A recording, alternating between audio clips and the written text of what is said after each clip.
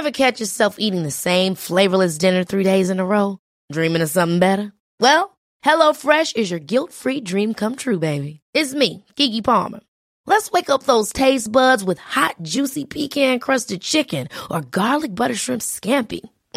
Hello Fresh. Stop dreaming of all the delicious possibilities and dig in at HelloFresh.com. Let's get this dinner party started.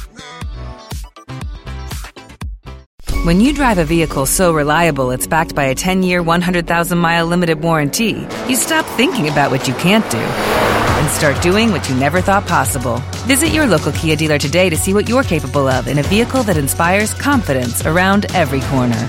Kia, movement that inspires. Call 800-333-4KIA for details. Always drive safely. Limited inventory available. Warranties include 10-year 100,000-mile powertrain and 5-year 60,000-mile basic. Warranties are limited. See retailer for details.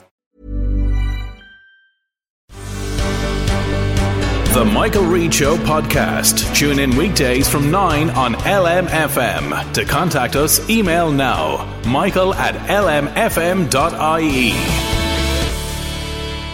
Friday morning, the 7th of June. Good morning with much debate and discussion from now till 11 a.m. This is Michael Reid on LMFM.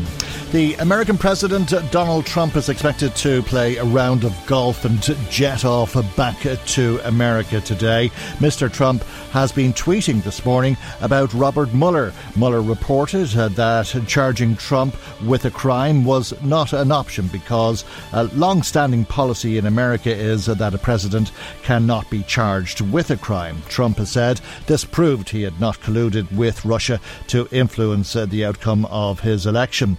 There are many questions Trump faces and controversy is never far behind, but when he leaves Ireland this afternoon, it is perhaps the aforementioned game of golf in Doonbeg that will resonate. Yesterday on this programme we heard MSNBC's Rachel Maddow suggest that the purpose of his visit here was to promote the Trump International Golf and Hotel Links in Doonbeg, a version that is getting traction in America and also here now, as readers of today's Irish Independent will see.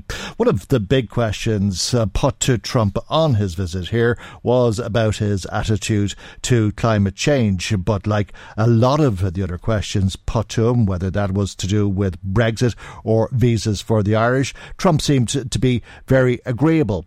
Earlier this morning I spoke with Eamon Ryan, leader of the Green Party and TD for Dublin Bay South, and I asked Eamon Ryan if he was surprised at how agreeable Mr. Trump has been on his visit here. I don't think he was kind of engaged in a way politically here. I mean, it was mainly a stopover point between here and France and here in the UK. So, I don't know if he'd been asked questions on the likes of Brexit and so on, whether he was fully up to speed.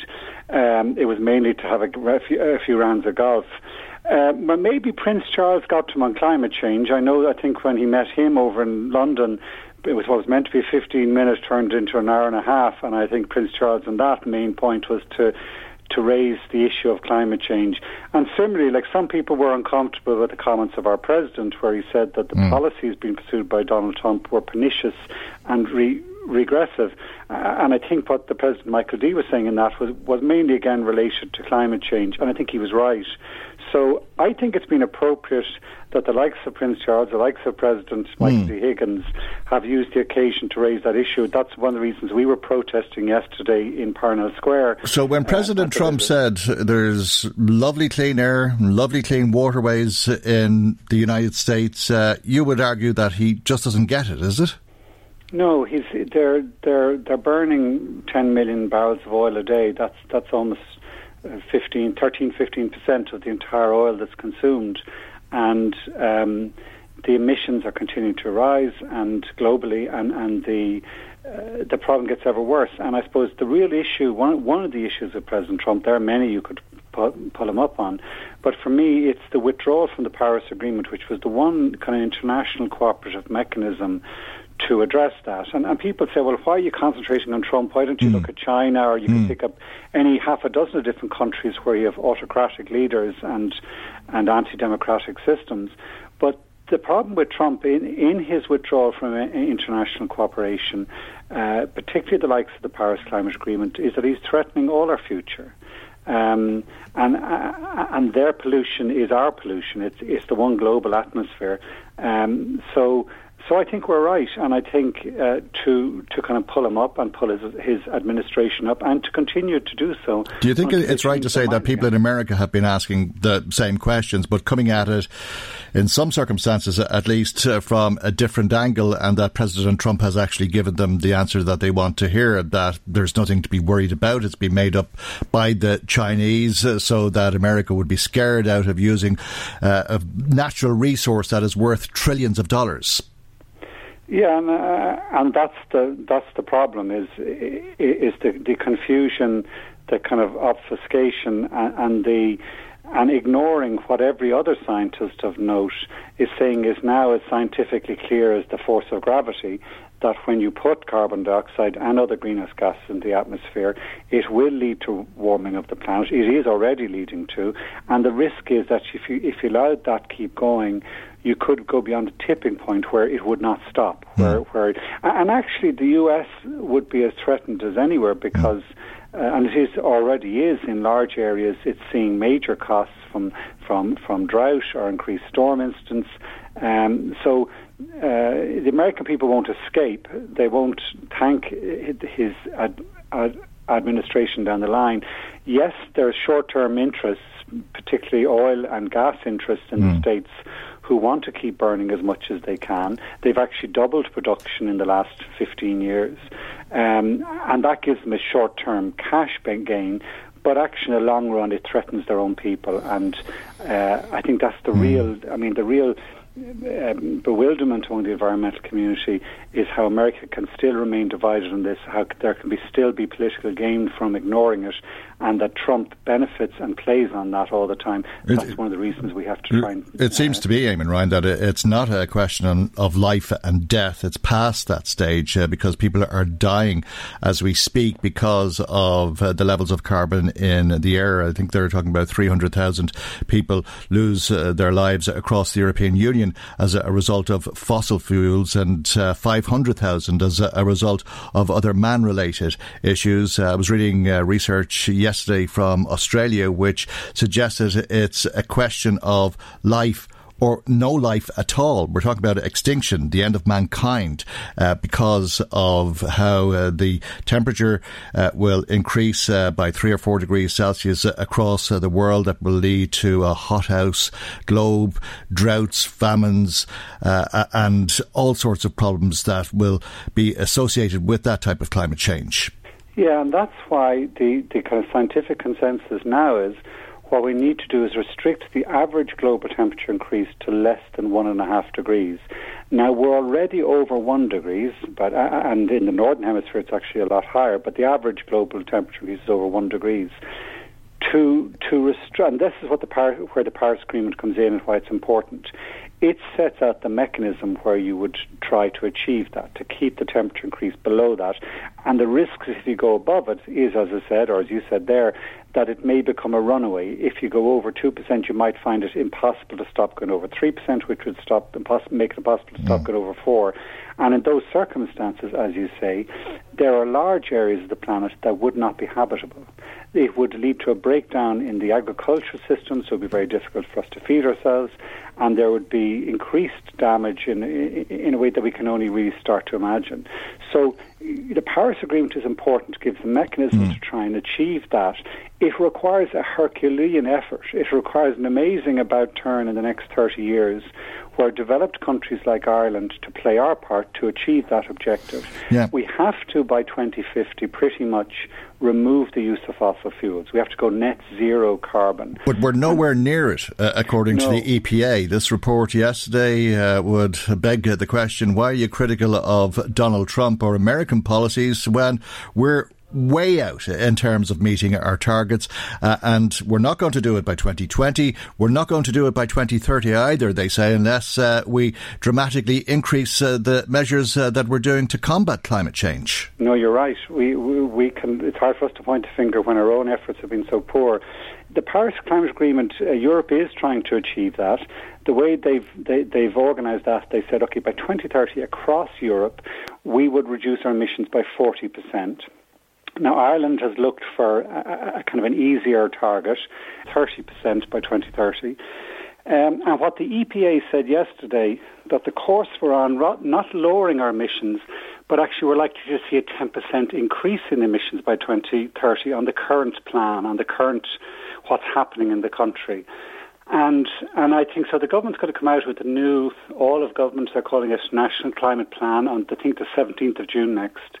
That will have to see radical change in our transport system, in our energy system, in our food system to be able to put us back on track. And the benefit is, in my mind, that it should not be a hardship. It should not be a kind of a punitive thing, or it should be a better economic system we get out of that change. And we should actually, and will, I think, be good at the change and be kind of benefit in terms of developing the new technology that will deliver that low-carbon future. So, and that feeds into the ERSI report yesterday, which says that whatever taxes are raised because of trying to combat climate change, that people who are on lower income should be protected. Yeah, and I think that's critical. So that, as I said, it's not just seen as a punitive thing. And the ESRI, they've done some really detailed analysis. They've taken the household budget survey, so which measures what do people spend on. They said, okay, if you increase the carbon tax, as is recommended by the Climate Advisory Council and others, it would raise a certain amount of revenue. It would provide an incentive to go towards a low-carbon system. But what I said, if you gave the money back, it would be, so give all the revenue back in raising the tax to each household, it would be progressive. If you went further, progressive in the sense that it would help those on lower incomes. If you went further and you tilted the amount of money you give back so that those on lower incomes get more, and there's justification for that because they typically consume less, it would actually be quite significantly progressive. It would significantly benefit income inequality in the country. So, would it make any difference to the environment? I mean, this is a question that a lot of people, I think, are understandably asking, because if, let's say, I heat my home using solar energy rather than burning coal all of the time, will that save the planet? If corporations continue to emit huge amounts of carbon and the United States ignores the targets that are set, and China too, and that sort of thing? If we have to do both. The carbon tax, it's estimated, would raise between 5 and 10% of the gap. So we've got to get, instead of a 10% increase, we need a 30% decrease. What the ESRI would say, well, that might get you maybe a quarter of that. So it's not the big deal. We have to do a whole lot of other things. Yes, other countries have to do it too, although we should be wary that the Chinese are actually investing more in renewable power than the rest of the world put together. We've just ordered 600 diesel buses in Dublin. The Chinese have cities where they've got tens of thousands of electric buses. So they're actually ahead of the game and in danger of winning this new industrial revolution race. And similarly, even in the States, even where Donald Trump is kind of saying, we shouldn't do anything, we should keep burning coal is good, and so on.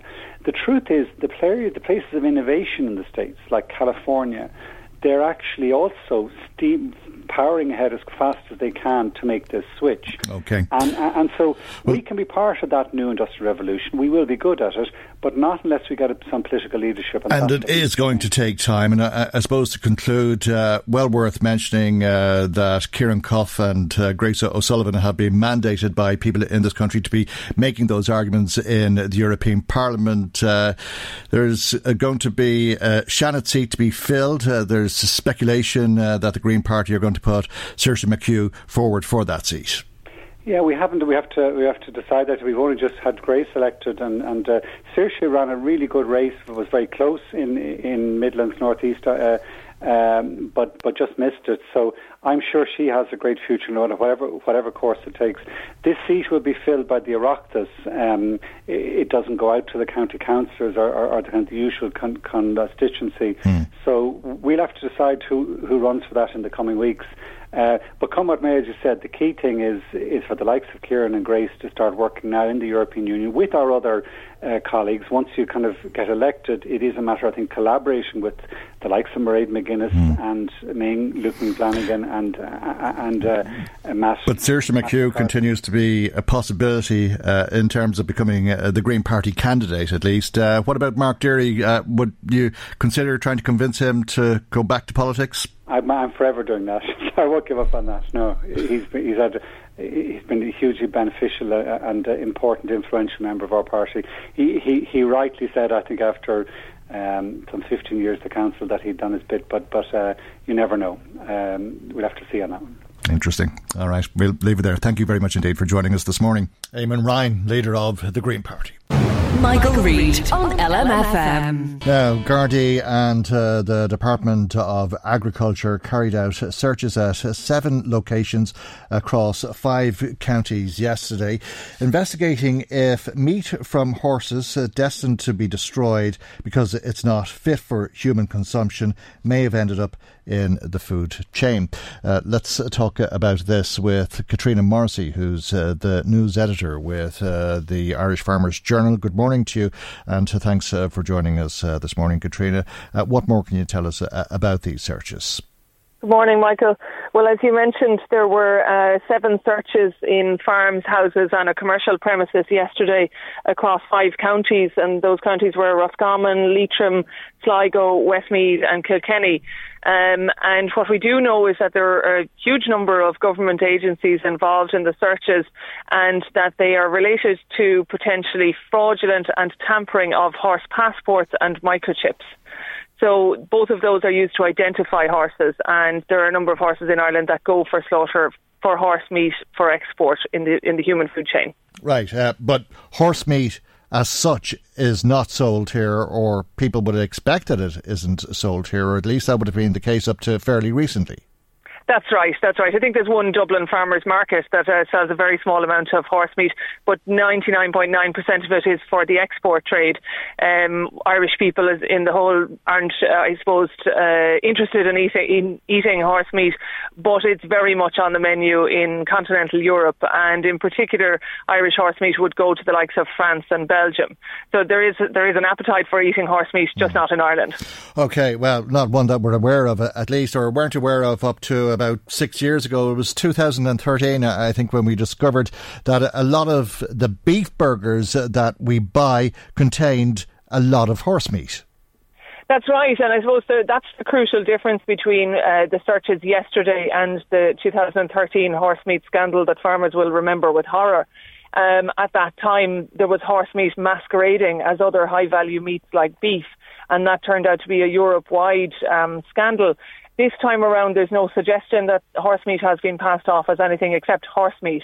It's just that whether the horses that were presented for slaughter had the correct identification and microchips to make them eligible for slaughter.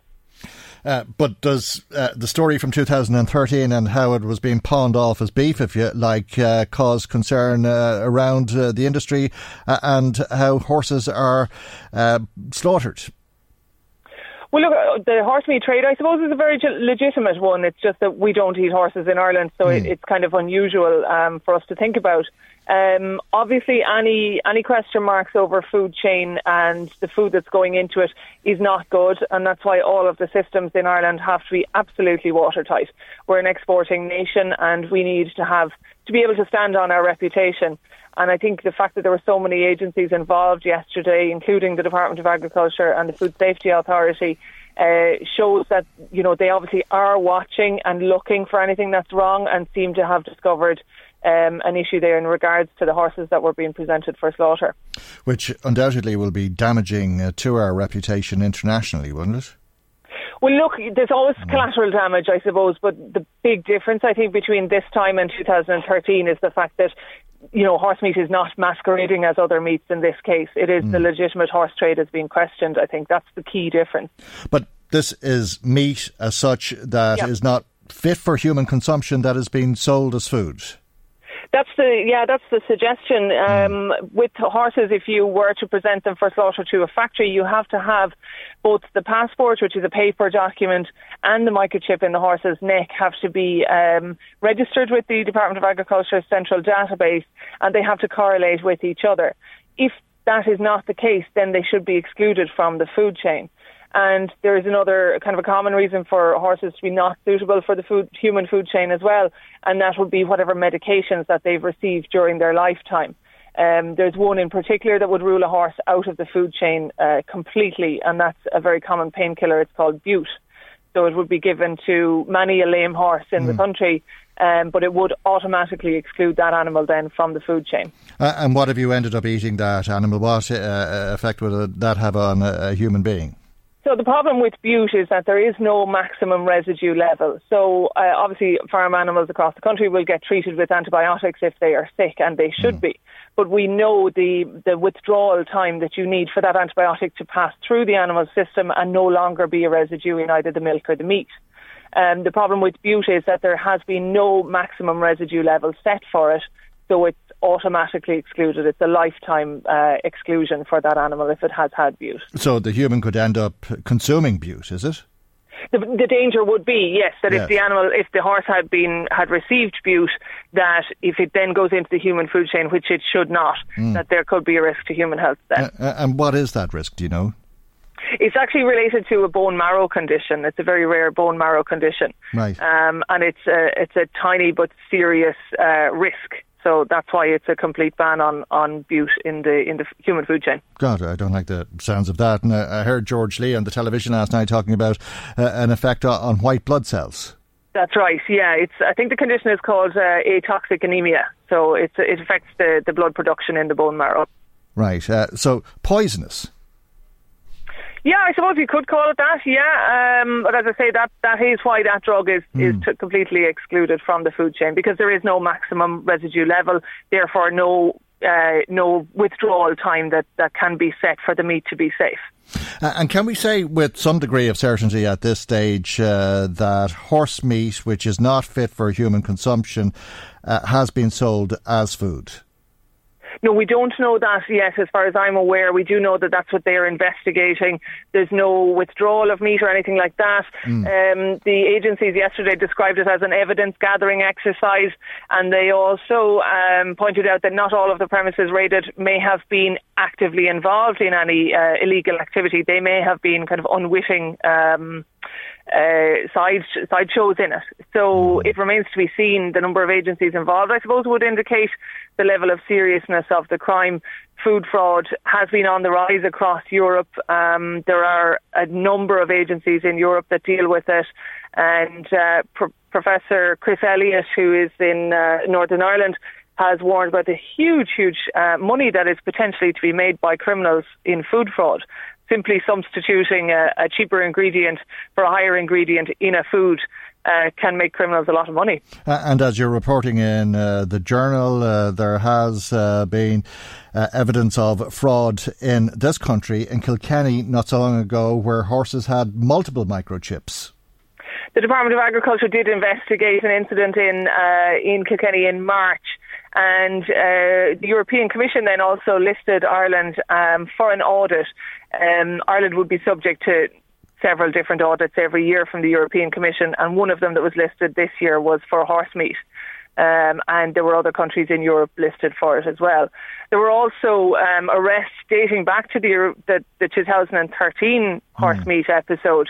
There were 2 Dutch and 2 Frenchmen prosecuted in Paris earlier on this year. So we've been covering that in the Farmers Journal all along. And I take it there's several strands to this investigation, as you say. It's across 5 counties. There's a lot of people who may have been involved and some who may have been involved to a lesser degree. And I imagine that's part of the investigation to understand if this meat that wasn't fit for human consumption was sold as food, and if people were selling it were aware of the fact, or if they had somehow been duped into buying this food from somebody else. That's it, yeah. It's unclear how many of the premises are, suspected to be actively involved in an illegal tampering, or how many might be somewhat kind of innocent bystanders. That will all come out in the wash. OK. Interesting stuff indeed. Thank you for joining us this morning, Katharina Morrissey, who's the news editor with the Irish Farmers Journal. Michael Reid on LMFM. The number of people who have been disqualified from driving because of drink driving or drug driving offences increased by 12% last year compared to 2017. That's a total of 3,845 people who were taken off the roads for such offences, and the sentences, generally speaking, are too lenient, according to the Park Road Safety Group. Alec Lee is a member of Park, and he joins us now. And a very good morning to you, Alec, and thanks for joining us. Michael. Do you think that more people have been caught because more people are inclined to drink and drive, or take drugs and drive, or because Gardaí are catching more people at it? Well, it seems to be more drivers are being detected. I think it's probably more enforcement of the law by the Gardaí. Well, the Gardaí numbers have been rising again after being decimated for so many years. And we seem to have more Garda checkpoints, even though we've always had a drink driving culture, but some people don't seem to be learning, you know. And of course, the automatic disqualification that has come into play will see a further increase on those numbers this year, I take it. Yeah, but I don't think that the law as such been enforced properly. Even anyone there's an awful lot of disqualified drivers being on the road, and they're involved in fatal crashes. I mean, disqualified drivers, they must post their driving licence to the post box in Cork. Now, that's a farcical situation. And 98% of disqualified drivers, they are simply not surrendering their licences. I believe the solicitors are saying to them when they go to court, don't bring your licence. Because if you haven't got your licence, court, you don't have to surrender it. I mean, that's the court service fault and the Gardaí's fault. If someone appears without their licence, their case shouldn't be heard. Simple as that. But you're not licensed to drive, are you? You're not licensed to drive, but if your licence is surrendered and you're stopped at a checkpoint, you have no licence to produce to the Gardaí. Where if they keep their licences, they're disqualified. When they're stopped by a Garda at a checkpoint, they show their licence and the Garda simply waves them on. You know, like I know there's a system coming in where the Garda Commissioner is hoping to have 2,000 of these handheld IT devices with the Garda before the end of the year, and hopefully with the input from the courts, the Garda, RSA, that these will be able to detect disqualified drivers and drivers that shouldn't be on the road in the first place. Because the car could very well be insured under someone else's name, taxed, NCT, no problems with the car, all that sort of thing. So the guard will just ask for the licence at a checkpoint. You take out something that looks like a licence, even though you're not a licensed driver because you've been disqualified, and you're waved on.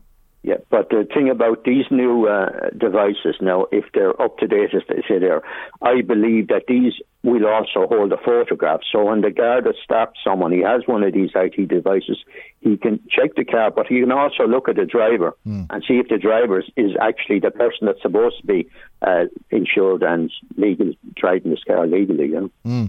Yeah, well, that's it. I suppose you could be driving somebody else's car and not be insured, apart from this other situation that we're talking about now where you've been disqualified. And there is a huge unknown element to this, in that we don't know how many people haven't surrendered their licences who continue to drive. Yeah, well, there's, according to the figures, there's some, I don't have the exact figures, but even, you know, the system here is wrong. I mean, the Garda Commissioner said the system in Northern Ireland is simple, very effective, whereas when you appear in court, the court holds on to your licence even when you're disqualified. Here, you keep your licence.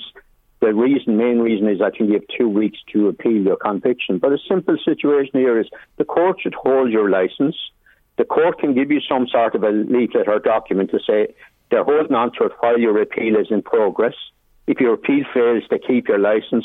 If you succeed, they give you back your licence. You know, it's not rocket science. It's just a matter of holding it onto it. And the Garda Commissioner is amazed. He said that this system isn't operating in this jurisdiction. It's amazing, though, the nerve some people have, isn't it? I think most of us wouldn't even think of doing something like that, driving without a licence, having been disqualified, shamed off the roads, and then continuing to drive.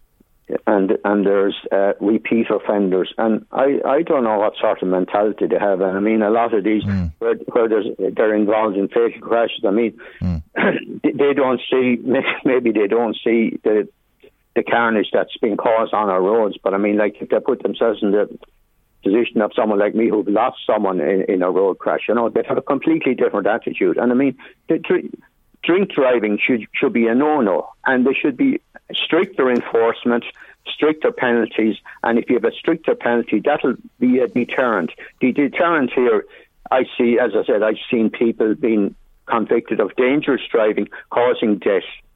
They get a suspended sentence, not even a fine. You know, it's what's the life of that person has killed. That must be worth something.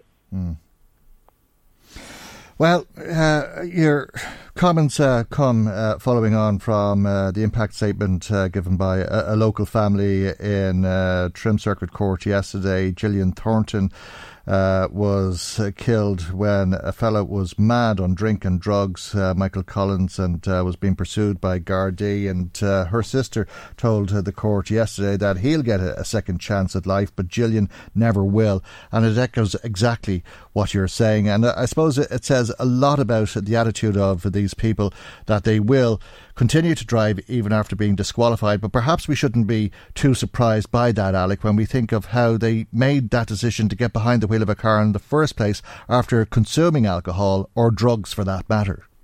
Yeah, and I mean, like, okay, as you say, they might serve a very short sentence if they do that. I mean, the families, they've got a life sentence. Every day is a killer to them, you know. And I mean, like, a car is a lethal weapon. It's not driven with care. It's 2 tons of steel. When that hits someone, you know, it's going to do awful damage. You know, I know recently they changed from 50 to 80 milligram. Originally, you know, you get penalty points and a fine. Now it's automatic 3-month suspension, because people in that bracket they just watched. Once they didn't get over 12 penalty points, they were happy enough. But I think it needs a lot more enforcement. There should be zero tolerance by the Gardaí, by the courts, by the judges on drink drivers. I mean, how many more must die before the powers that be take the necessary steps to stop this carnage? They don't seem. I know if there's the minister's son or daughter, or maybe the Garda Commissioner's son or daughter were killed by someone in this, they would have a completely different outlook. I know that if I was a Garda Commissioner, within a week I would cut the road deaths by about 90%. Simply send out a directive to all Garda divisions, strictly enforce the rules of the road, especially related to drink drivers, drug drivers, bi-racers, unaccompanied learner drivers. You know, it's not rocket science. It's people that are on the road that shouldn't be on the road. First thing, you take them off the road. And I mean, that you should be, as well as there should be a mandatory at least 12-month sentence. If you were responsible for the death of someone, you should get at least a 5,000 fine. The car should be crushed straight away. These are simple things. I mean, as I said, the life of the person that has been killed, that must be worth something. Yeah, and it's a life that you're mourning, as you say, today in your own personal circumstance. Do you wish to tell us more about that, Alec? My daughter, 15-year-old daughter, sorry, hold on. No, my daughter wasn't killed by a drink driver or drug driver. She was killed by a 17-year-old unaccompanied learner driver. She's a beautiful-looking girl. Like, the way I look at my daughter and other people that have been killed needlessly on the road, they should be alive today. And the Gardaí have admitted on numerous occasions that the majority of road crashes are preventable. So I would like the Gardaí to make more of an effort to actually prevent them. You know, you've been by racers and unaccompanied drivers here in Clonmel where I am. The Gardaí are very lenient. Just stop people. They have a chat with them and wave them on, you know. They should do like they do in other jurisdictions. If you're not qualified to drive, if you're an unaccompanied learner driver, you're not insured on that car. Your insurance is null and void. they should do in other countries. That car doesn't move from there. The Gardaí take it away, and in some cases the car is crushed. I mean, they have the power to seize a car for no insurance, and they have the car, if it's illegally modified, they can take it away and get it checked. But they don't seem to be used, these rules. And my idea is, rather than a Garda calling at someone's house and say, your son or daughter isn't coming home anymore, take the bio racer or the illegal driver or the drunk driver, take them off the road where they should be, off the road. And you lost your little girl, Carol, in 2000. 2000, yes. It's still like yesterday, you know. We can hear the pain in your voice, Alec. Yeah. That obviously doesn't go away. But undoubtedly, you're speaking to people like me and our listeners today in memory of Carol. And thank you indeed for doing so. Okay, thank you very much, Michael. Thank you very much indeed. Thank you. Alec Lee, who is a member of the Park Road Safety Group. Michael Reid on LMFM. Now let's find out what you've been saying to us. Marie Kearns joins us with some of the calls and text messages that have been coming to us this morning. Good morning to you, Marie. Good morning, Michael, and to everybody listening in. And our listeners are still talking about him, Michael. That's Trump, of course, okay. and phoned in. But she says she's sick hearing about Donald Trump. The coverage has been nauseating. He wasn't even here on a state visit, Michael. That's how little he thinks of us. He was just here to promote his hotel. He seems to be a law unto himself, and the sooner he's gone and we can get back to our daily lives, the better. Okay.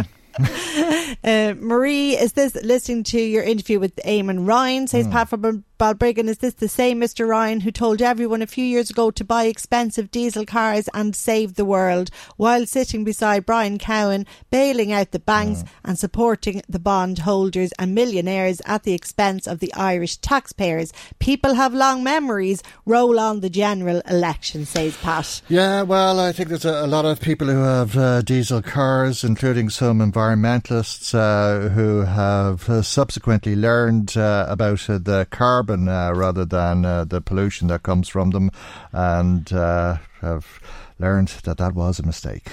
Marie says, how much did it cost to bring Trump to Ireland? And whatever it cost, it was money badly spent. Okay, yeah, well, they're giving out about the cost of it here and in America. Okay. On the cost, John from Navan phoned in and he says, there's great controversy about how much has been spent, millions of taxpayers' money to pay the Gardaí for manning Trump's visit. But the point I'd like to make, I had a brother in the Gardaí all his life, that every one of those Gardaí will be paying tax and PRSI and USC. So at least half of the 10 million will go straight back into the exchequer. Okay. Says John from Navan. Deirdre says, imagine Donald Trump mentioning about a wall. What was he thinking, Michael? He clearly doesn't understand our history at all. He's lethal. You never know what is going to come out of his mouth next. Margaret phoned in and Margaret says she's just fed up listening to you, Michael Reid, shooting down Donald Trump. It's just very obvious that you don't like him and she feels you should be more fair. You're not supposed to be biased like that, but you are all the time. Now when it comes to Trump, it's the same thing. Will you tell Michael and the listeners that only dead fish go with the flow, and there are a lot of dead fish in Ireland? Yeah, and up the dead fish, that's what I say. Up the dead fish. Says, I was listening to your listener yesterday talking about the jobs that America brings to Ireland, and I do listen to LMFM, but I'd be glad when you stop talking about Donald Trump. Thank God so he'll be gone back soon. Absolutely. I'm sick of it as well. And up the dead fish. Let's kill all the fish. Let's kill all the fish. Let's kill all the people. Let's kill all the people in the Middle East. Let's start a nuclear war while we're at it. Nah, look, do you know what? She's right. She has a pint. Let's go down the pub. Let's go down the pub with the Trumps, Eric and Don Jr. So at every bar that we've gone to, we bought everybody drinks. So we're buying you guys all drinks. So drink up, have a great time. Hey guys, thank you so much for everything, guys. The support around town from day one has been incredible, but it only growing stronger. So we really want to thank you for that, because every time we're here, it feels such a warm welcome. It's truly amazing, and you guys have been the best. It's just really touching to us. Thank you guys so much. Thank you. We love Doonbeg. We absolutely love Doonbeg, so thank you. And we love it here. We've been here a couple times, right? We've been here a couple times. We've dragged a lot of people in here, so. That's all off the record. Off the record, we've been here a couple times. Off the record. After 11, it's off the record, okay? You guys do a beautiful job. It's good to see you again. Thank you, Good to see you again. Thank you. Thank you, guys. Thank you so much. Your father's missing out. I agree. He's had a pretty busy day. I mean, in all fairness, we're going to give him a little bit of a break. He's had a busy day. What do you make it tonight? Actually, it was a great night. Why are you here? It's nearly 20 to 11 on a Wednesday night. Like, have you got school in the morning? Yeah, I'd be up for school now. It's that time of the year. Your vacation is coming up. You can already hear the beach waves, feel the warm breeze, relax, and think about work. You really, really want it all to work out while you're away. Monday.com gives you and the team that peace of mind. When all work is on one platform and everyone's in sync, things just flow. Wherever you are, tap the banner to go to Monday.com. There's never been a faster or easier way to start your weight loss journey than with PlushCare. PlushCare accepts most insurance plans and gives you online access to board-certified physicians who can prescribe FDA-approved weight loss medications like Wegovy and Zepbound for those who qualify. Take charge of your health and speak with a board-certified physician about a weight loss plan that's right for you. Get started today at plushcare.com/weight-loss. That's plushcare.com/weight-loss. plushcare.com/weight-loss. Ever catch yourself eating the same flavorless dinner 3 days in a row? Dreaming of something better? Well, HelloFresh is your guilt-free dream come true, baby. It's me, Keke Palmer. Let's wake up those taste buds with hot, juicy pecan-crusted chicken or garlic butter shrimp scampi. HelloFresh. Stop dreaming of all the delicious possibilities and dig in at HelloFresh.com. Let's get this dinner party started.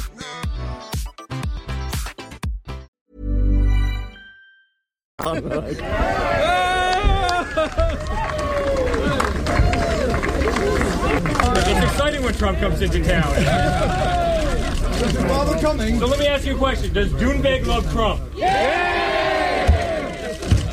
And we love this place more than anything. So thank you guys for the hospitality. It's awesome. It's really there awesome. you go. That's Eric and Don Jr. captured in the pubs of Doonbeg by Clare FM. Jerry Floyd was in touch with us, Michael, and he says that it was great to hear Claire Daly on our show during the week. I don't normally agree with her, but she hit the nail on the thumb when she pointed out that the world's favourite African-American after Irish African-American Muhammad Ali was no saint when it came to military intervention in other sovereign states. A great man for bluster about chemical weapons in Syria. Trump said no and meant it. What did Obama achieve? Your anti-Trump bias has been showing all this week on your show. He is the president of the US, elected democratically under their electoral system. He is not president of the world. No, that's not says fair. Jerry. That's not fair. I just said up the dead fish, didn't I? I'm all on for killing the fish, Jerry. Yeah. Moving from Trump, if we can, because I have a couple of comments about other issues, believe it or not. First to that interview just there with Alec Lee from Park Road Safety Group. Mairead from Drogheda got in touch and says that a lot of what your guest says makes a lot of sense. That she does feel that motorists still do get away with a lot on the roads. And things that spring to mind for her include people using their mobile phones whilst driving. You see it all the time. Speeding, she feels, is not being curtailed. And also, as highlighted, you still have unaccompanied drivers, learner drivers. And she feels there needs to be a zero tolerance approach in order to get the message across that this is not acceptable. Okay. Moving then to our interview yesterday with Noeline Blackwell regarding sexual images being shared online.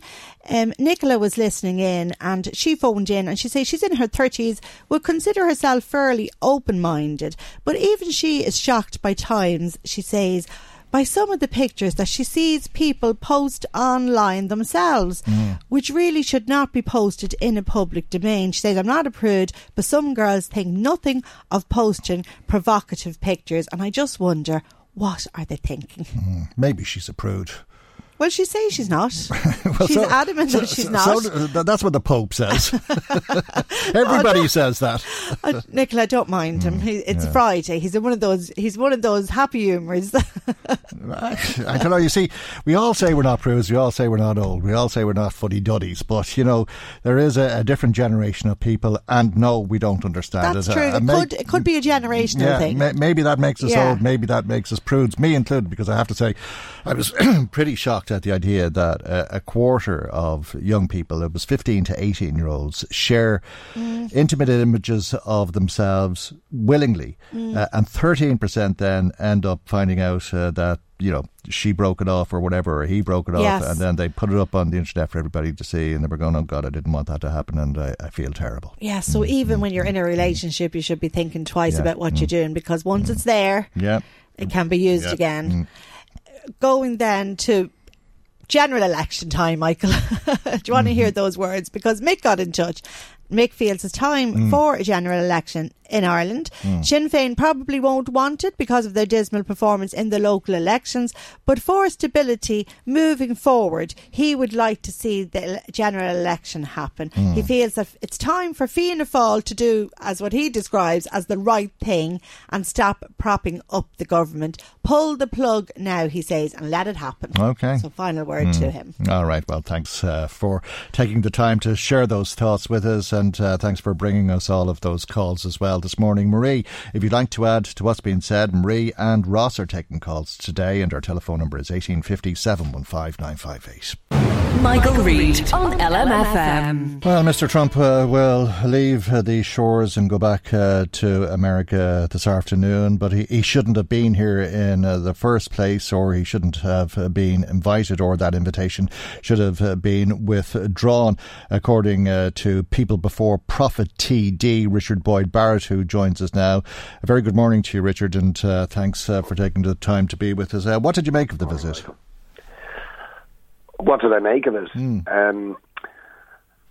Well, I mean, I suppose the either incredible ignorance or cynicism of Donald Trump was on display with his reference to the wall in Ireland. I mean, I think that comment was quite extraordinary.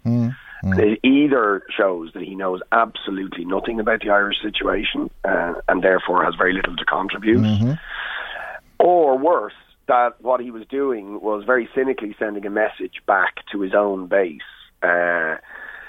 relying on the ignorance of people or some people, and particularly his supporters in the United States, about Ireland, to suggest that actually, in the same way as he wants to build a wall between Mexico and the United States, that somehow we want to build walls here as well. Well, I think it's probably the latter. I think he outwitted us, didn't he?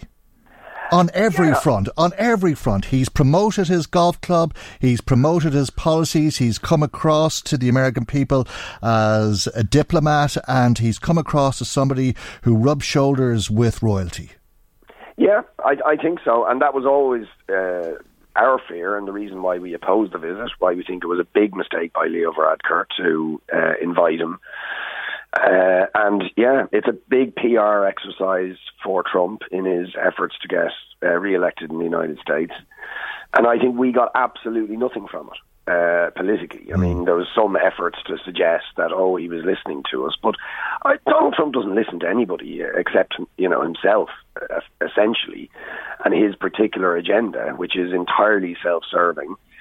And is about promoting the interests, primarily of Donald Trump, but also of, big business, corporations in the United States, the fossil fuel industry, the arms industry. That's what he's interested in. And from his point of view, it was a success. And from our point of view, it was a massive waste of money and nothing was achieved. Oh, you're dead right, as the Donald might say. Good job. Everything's great. And sure, I agree with all of that. He was very agreeable, wasn't he? Yeah, I mean, he just said, he was on for protecting the environment. He was on for protecting the world. He was on for Brexit. He was on for no Brexit. He was on for anything that anybody put to him, it seemed. Yeah, but that's the point. Trump will literally say anything, and he will speak out of both sides of his mouth simultaneously. But what we know is there is a very real and dangerous agenda behind it all, because it's not what he says when he visits Doonbeg, it's what he does politically, and we know what he's doing. He's trying to single-handedly wreck efforts to deal with climate change by sabotaging the Paris Climate Change Agreement. He has ramped up arms sales to an extraordinary level, particularly selling to regimes like the Saudi dictatorship, who are then causing mayhem in Yemen. He's backing, obviously, Israel in further illegal annexation of Palestinian land.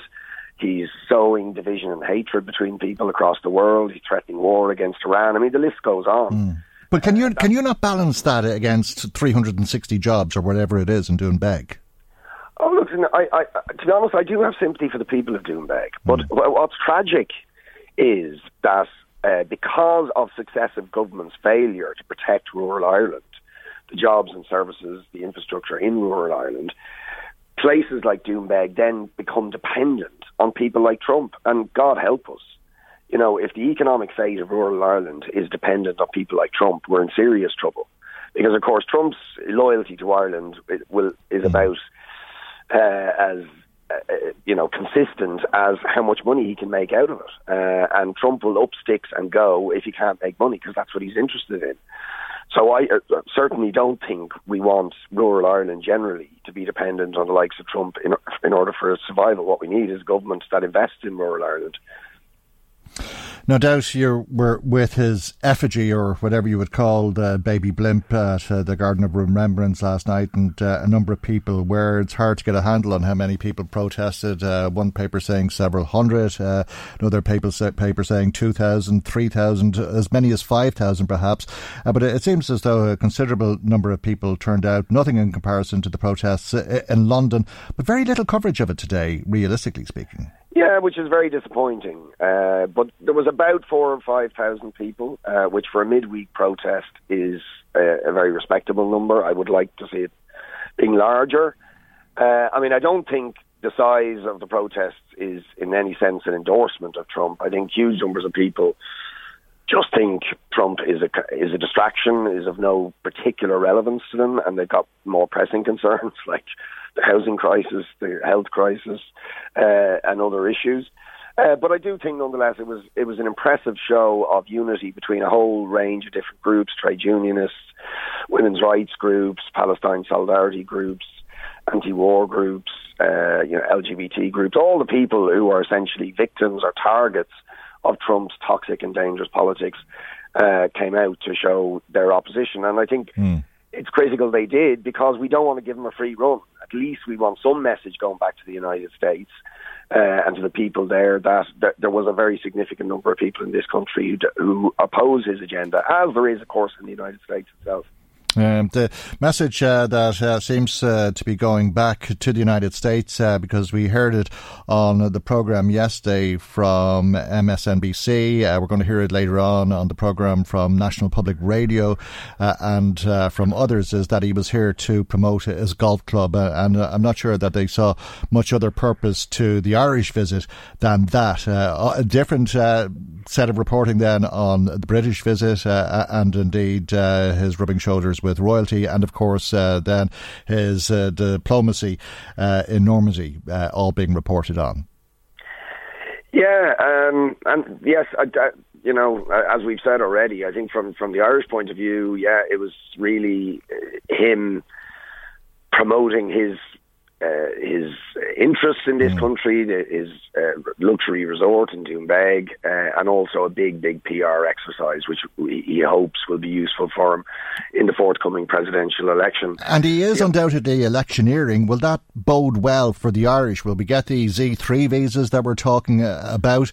And we listened to an extract from a conversation that took place on Fox News on the programme yesterday, where they were talking about how Ireland is a good trading partner because of what Trump said here when he was asked about a corporation tax. Yeah, I mean, the idea that we have to fawn over Trump in order to maintain economic relations with the United States, or for that matter, let all their troops go through Shannon to prosecute wars, I don't buy that. I think American investment is here because there's money to be made, not because the Irish government fawns over Trump as they did. And I think that's part of the problem with Irish politics generally for a long time, not just around the Trump regime, but it's just this idea that we have to sort of get down on bended knees to the United States, that we can't say boo to them on issues where we strongly disagree with them, because of fear of the withdrawal of US investment. But who on earth are we to judge the Americans when we have our own problems? I mean, I was talking to Eamon Ryan earlier on this morning about our attitude towards climate change and how we can protest forever and a day about Donald Trump being a climate change denier. But look at our own record on climate change. You talk about the military aspect of American foreign policy, and look at ourselves here and how we're facilitating that. The Irish Times reporting yesterday that 750,000 foreign troops have passed through Shannon.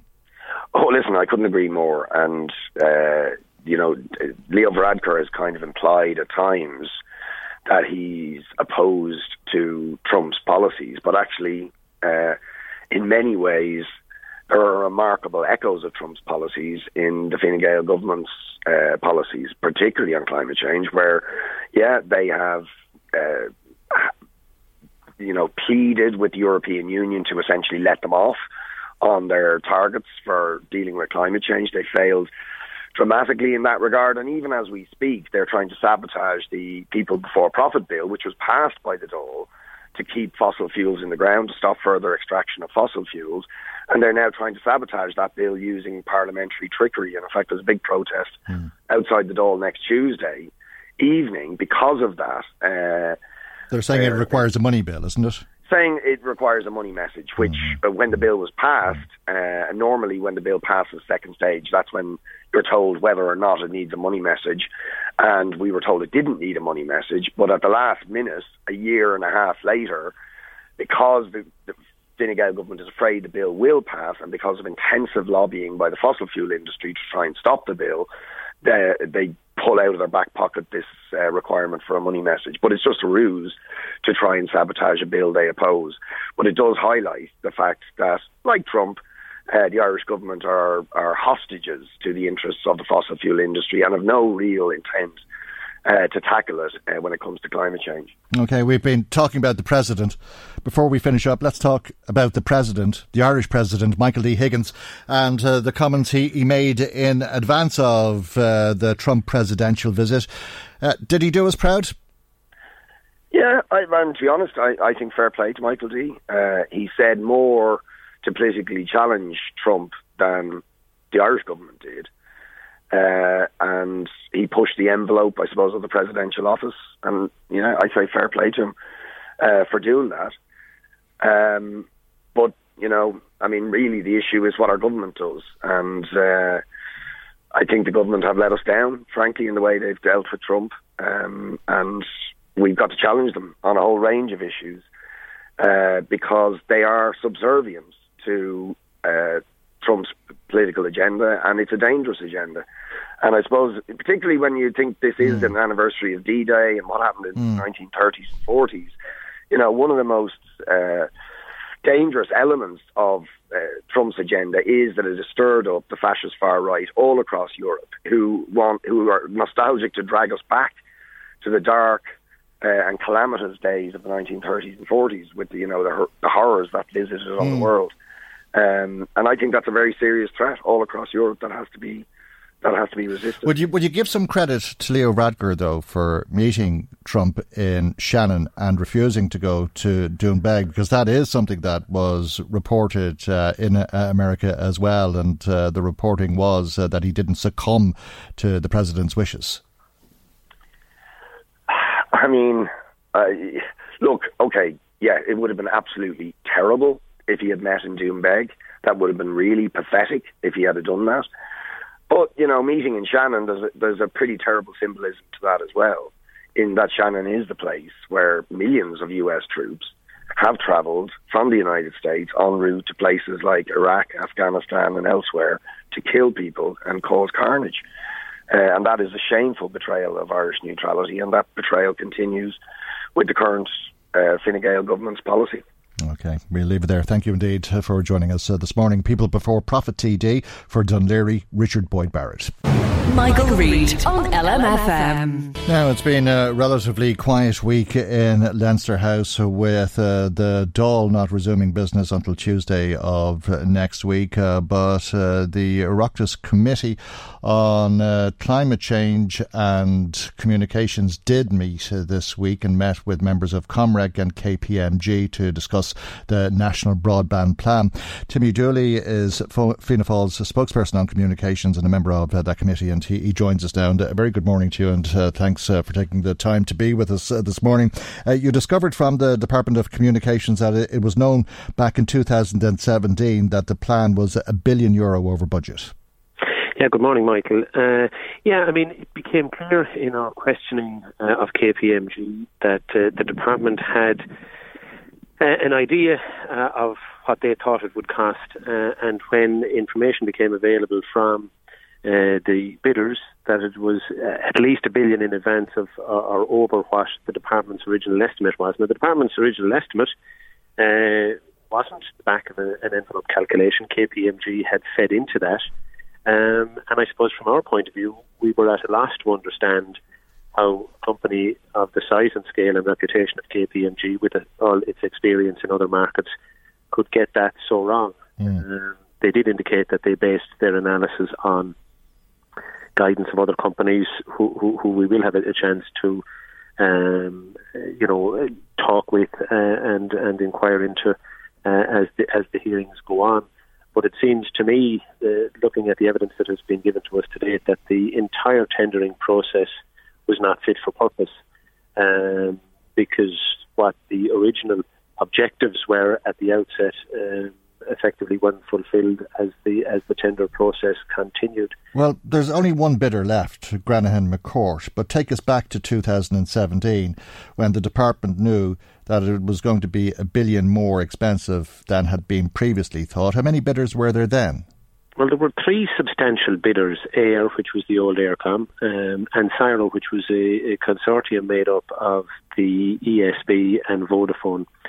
And the government had indicated, or the department had indicated, that there was about $500 million available by way of a subsidy to assist with rolling out high-speed broadband to the 542,000 homes around the country. And now that's $3 billion. Now that has gone to $3 billion. But so that the entire tendering process that brought these people together and effectively frightened them away, when you get behind the scenes with the ESB and Vodafone and AIR, it's very clear that they felt they couldn't come forward with a credible business proposition that would roll out the broadband to 542,000 homes with just $500 million of state investment. And for that reason, they seemed to withdraw from the race. So does that mean, just to spell this out, does that mean that they thought that there was $500 million available from the state in funding for this project and didn't know that there would end up being an additional $2.5 billion, making up the $3 billion available? And that is the case. And on that basis, they decided to pull out. Principally, yes. I mean, in a nutshell, that's where this thing fell down. Now, so the process was so poorly constructed at the outset, and set these kind of early targets or intervention targets. That frightened away the main bidders, and Granahan McCourt, who really are a company without the experience or the standing of ESB and Vodafone and AIR, just took a punt and remained in the race, and as a result, there was no competition at the end. There was no competitive tension there, right at the final hurdle. And explain to us what happened, to the best of your understanding, because I'm sure you sat for several hours and had many questions and heard many responses from the people in front of you. But from what I understand from the scant newspaper reports that I have in relation to this, you were told by KPMG that the difference between the $500 million and the $3 billion that ended up being available was down to technical issues. Well, I don't accept that. I don't accept that it's a technical issue. I think. But what do they mean? Well, they weren't clear on that. Right, okay. Other than that it wasn't obvious at the outset what the technical solutions would be, and that if you wanted to cover 100% of the 542,000 premises with fibre to the home, right direct to the premises, that increased the cost. And I accept that is a significant cost. But the reality is they should have known that at the outset. They should have been closer to the mark. And had they done their work better or closer to what the ultimate cost was, I think the ESB and Vodafone and Eir would have remained in the race if there was a more credible dialogue coming from the department's side. And then we may have seen better value for money. We may have seen the capacity of one or other of the companies to roll the broadband out to these locations much more quickly than is now envisaged under the latest offering. And that's really where, I mean, the two principal pieces for all of us, I think, is how do we get broadband rolled out more quickly than between 7 and 10 years, as is envisaged by the government? And the other question then, can it be done less expensive? And those are really the two overriding concerns here. The argument against what you're saying about competition is that there had been competition right up to the end of the process, and it was after the submissions were made that it became clear to KPMG and the department that it was a billion over. Yeah, I don't accept that. I think there were indicative prices submitted in the early stages. There wasn't a final competitive bidding process. There was just, when the final tender went in, there was just one bidder. And at that stage, that bidder knew that they were the only show in town. So therefore, I'm sure the best value was not achieved. And certainly in terms of rollout times, they were allowed to drift. Because at a stage, the government were projecting that 100% of these homes would be covered within 3 years. They're now saying it'll be between 7 and 10. So there's been a very considerable slip in commitments there, and the price has skyrocketed. And it's very clear that whilst this is a big project, it wasn't well handled either by the advisors to the government or the department in the first instance. Okay, no doubt the controversy will continue, and the debate and discussion over broadband, despite the intention to deliver it to every premises in the country, no matter how far away it is.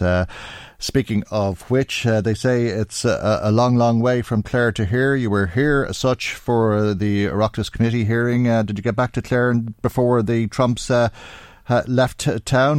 They're due to leave this afternoon. I'm not sure if that game of golf is underway or about to get underway at this stage. Yeah, I got back to Clare on Wednesday night. Remained here since, but I wasn't on the Trump shortlist for the game of golf or for his dinner. So yeah, you weren't down the pub with Eric and Don Jr., no?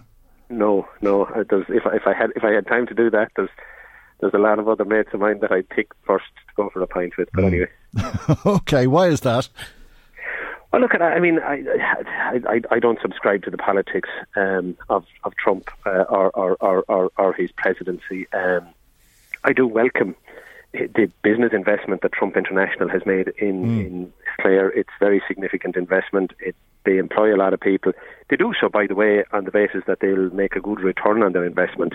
But it is welcome, and it's beneficial to that region. There are other local people who invest in hotels too, and they must be recognised for their courage in that regard. But I don't subscribe at all to the politics of President Trump. Do you think we've belittled ourselves in any way as a nation, or that the people of Doonbeg have belittled themselves, welcoming somebody with open arms, somebody who has blood on those hands, whilst they're saying it's worth it because there's 360 jobs at stake? No, I don't think so. I think the local people get it. They know the difference between the Trump International investment vehicle and the president. I think any of them that you talk to say, look, we're not in a position to challenge him politically. That's your job, it's Taoiseach's job. We're here to welcome the Trump investment and what it means to life here. Like, it's not just the blood on the hands of Donald Trump. Virtually every US president that I can recall has been involved in military activity overseas and technically could be termed to have blood on their hands if that's the case. I think the difference with Donald Trump, for me anyway, I generally don't comment on his politics within his own jurisdiction. That's a matter for the American people who elected him.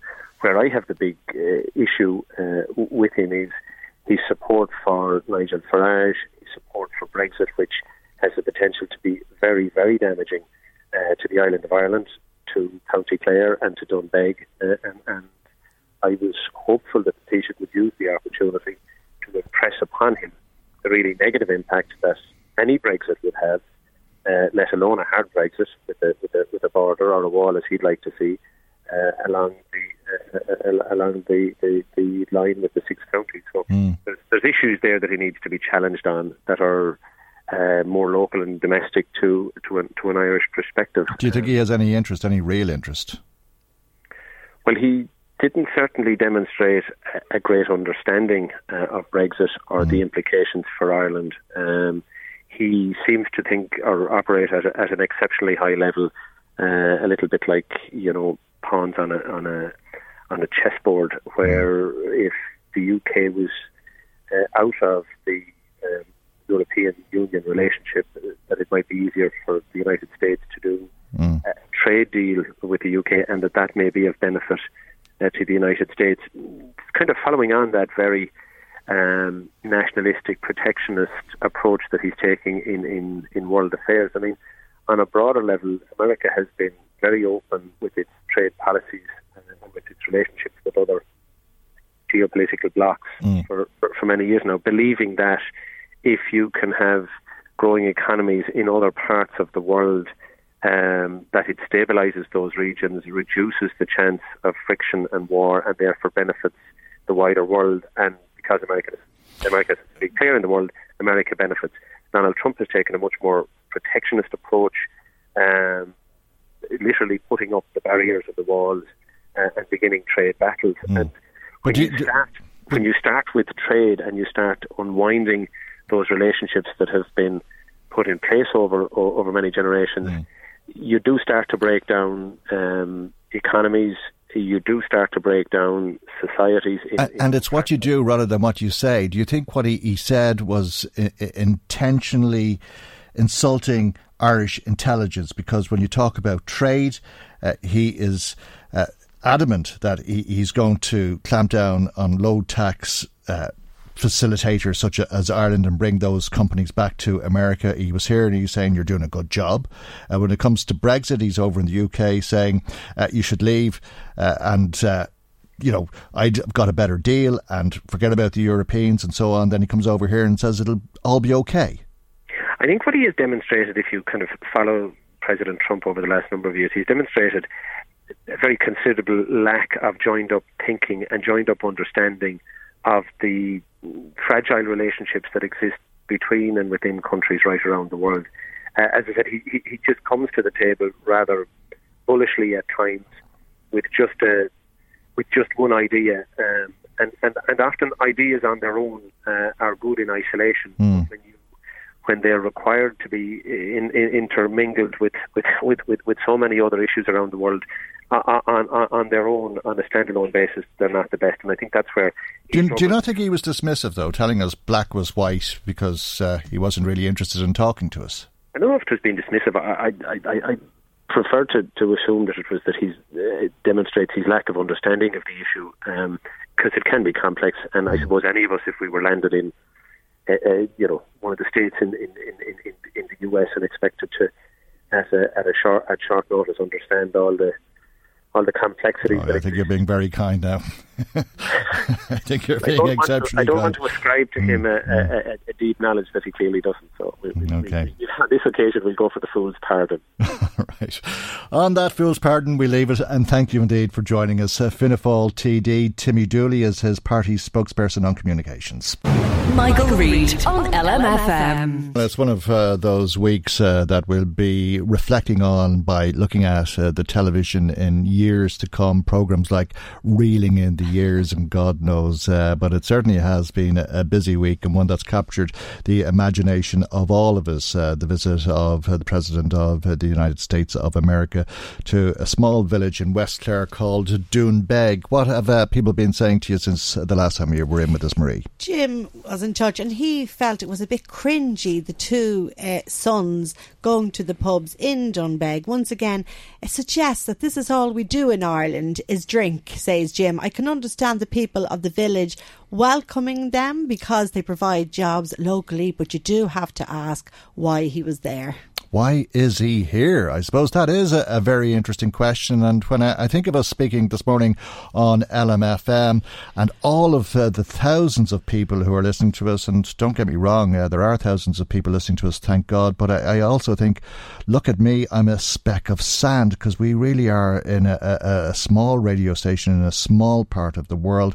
And you think of all of the people in the world, and one of the biggest radio stations in the world is called NPR. It's National Public Radio in America. It covers all 52 states, and it has been asking exactly that question.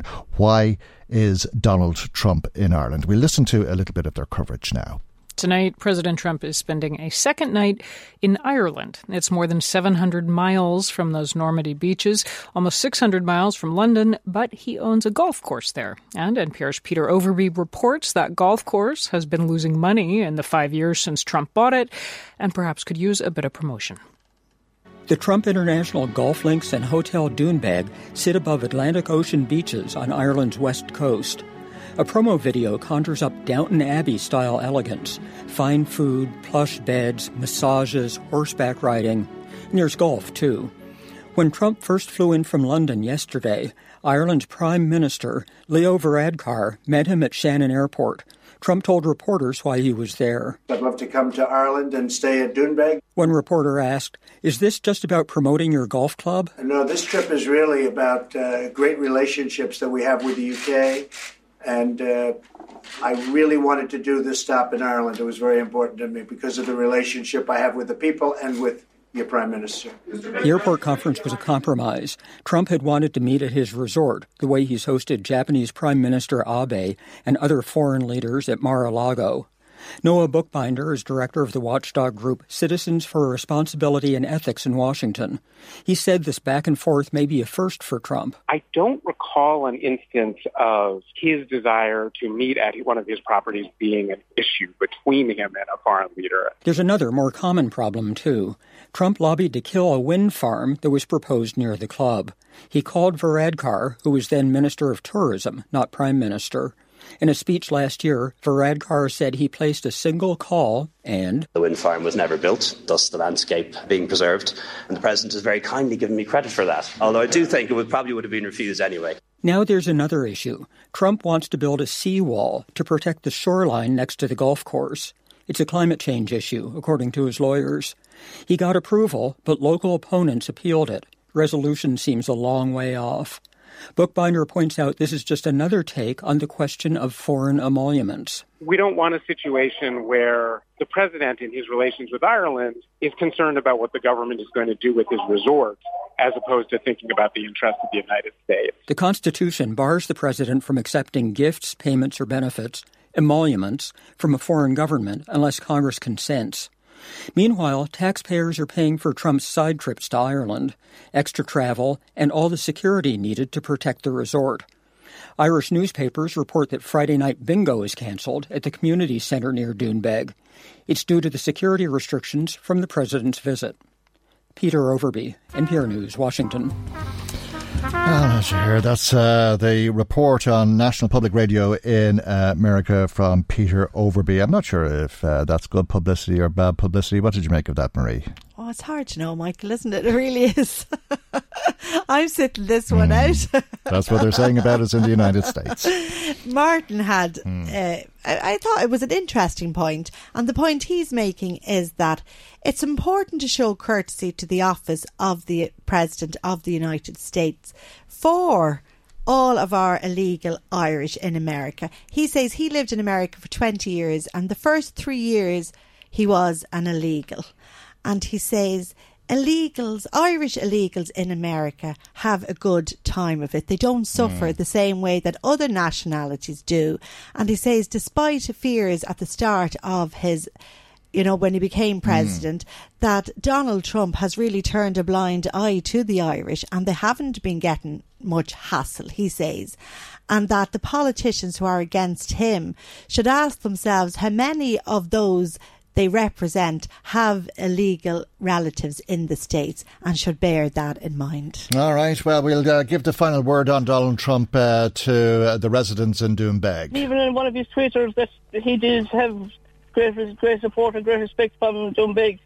He would just even put more emphasis on the village itself. But as for the outcome of the meeting between himself and Leo, it's just an informal chat.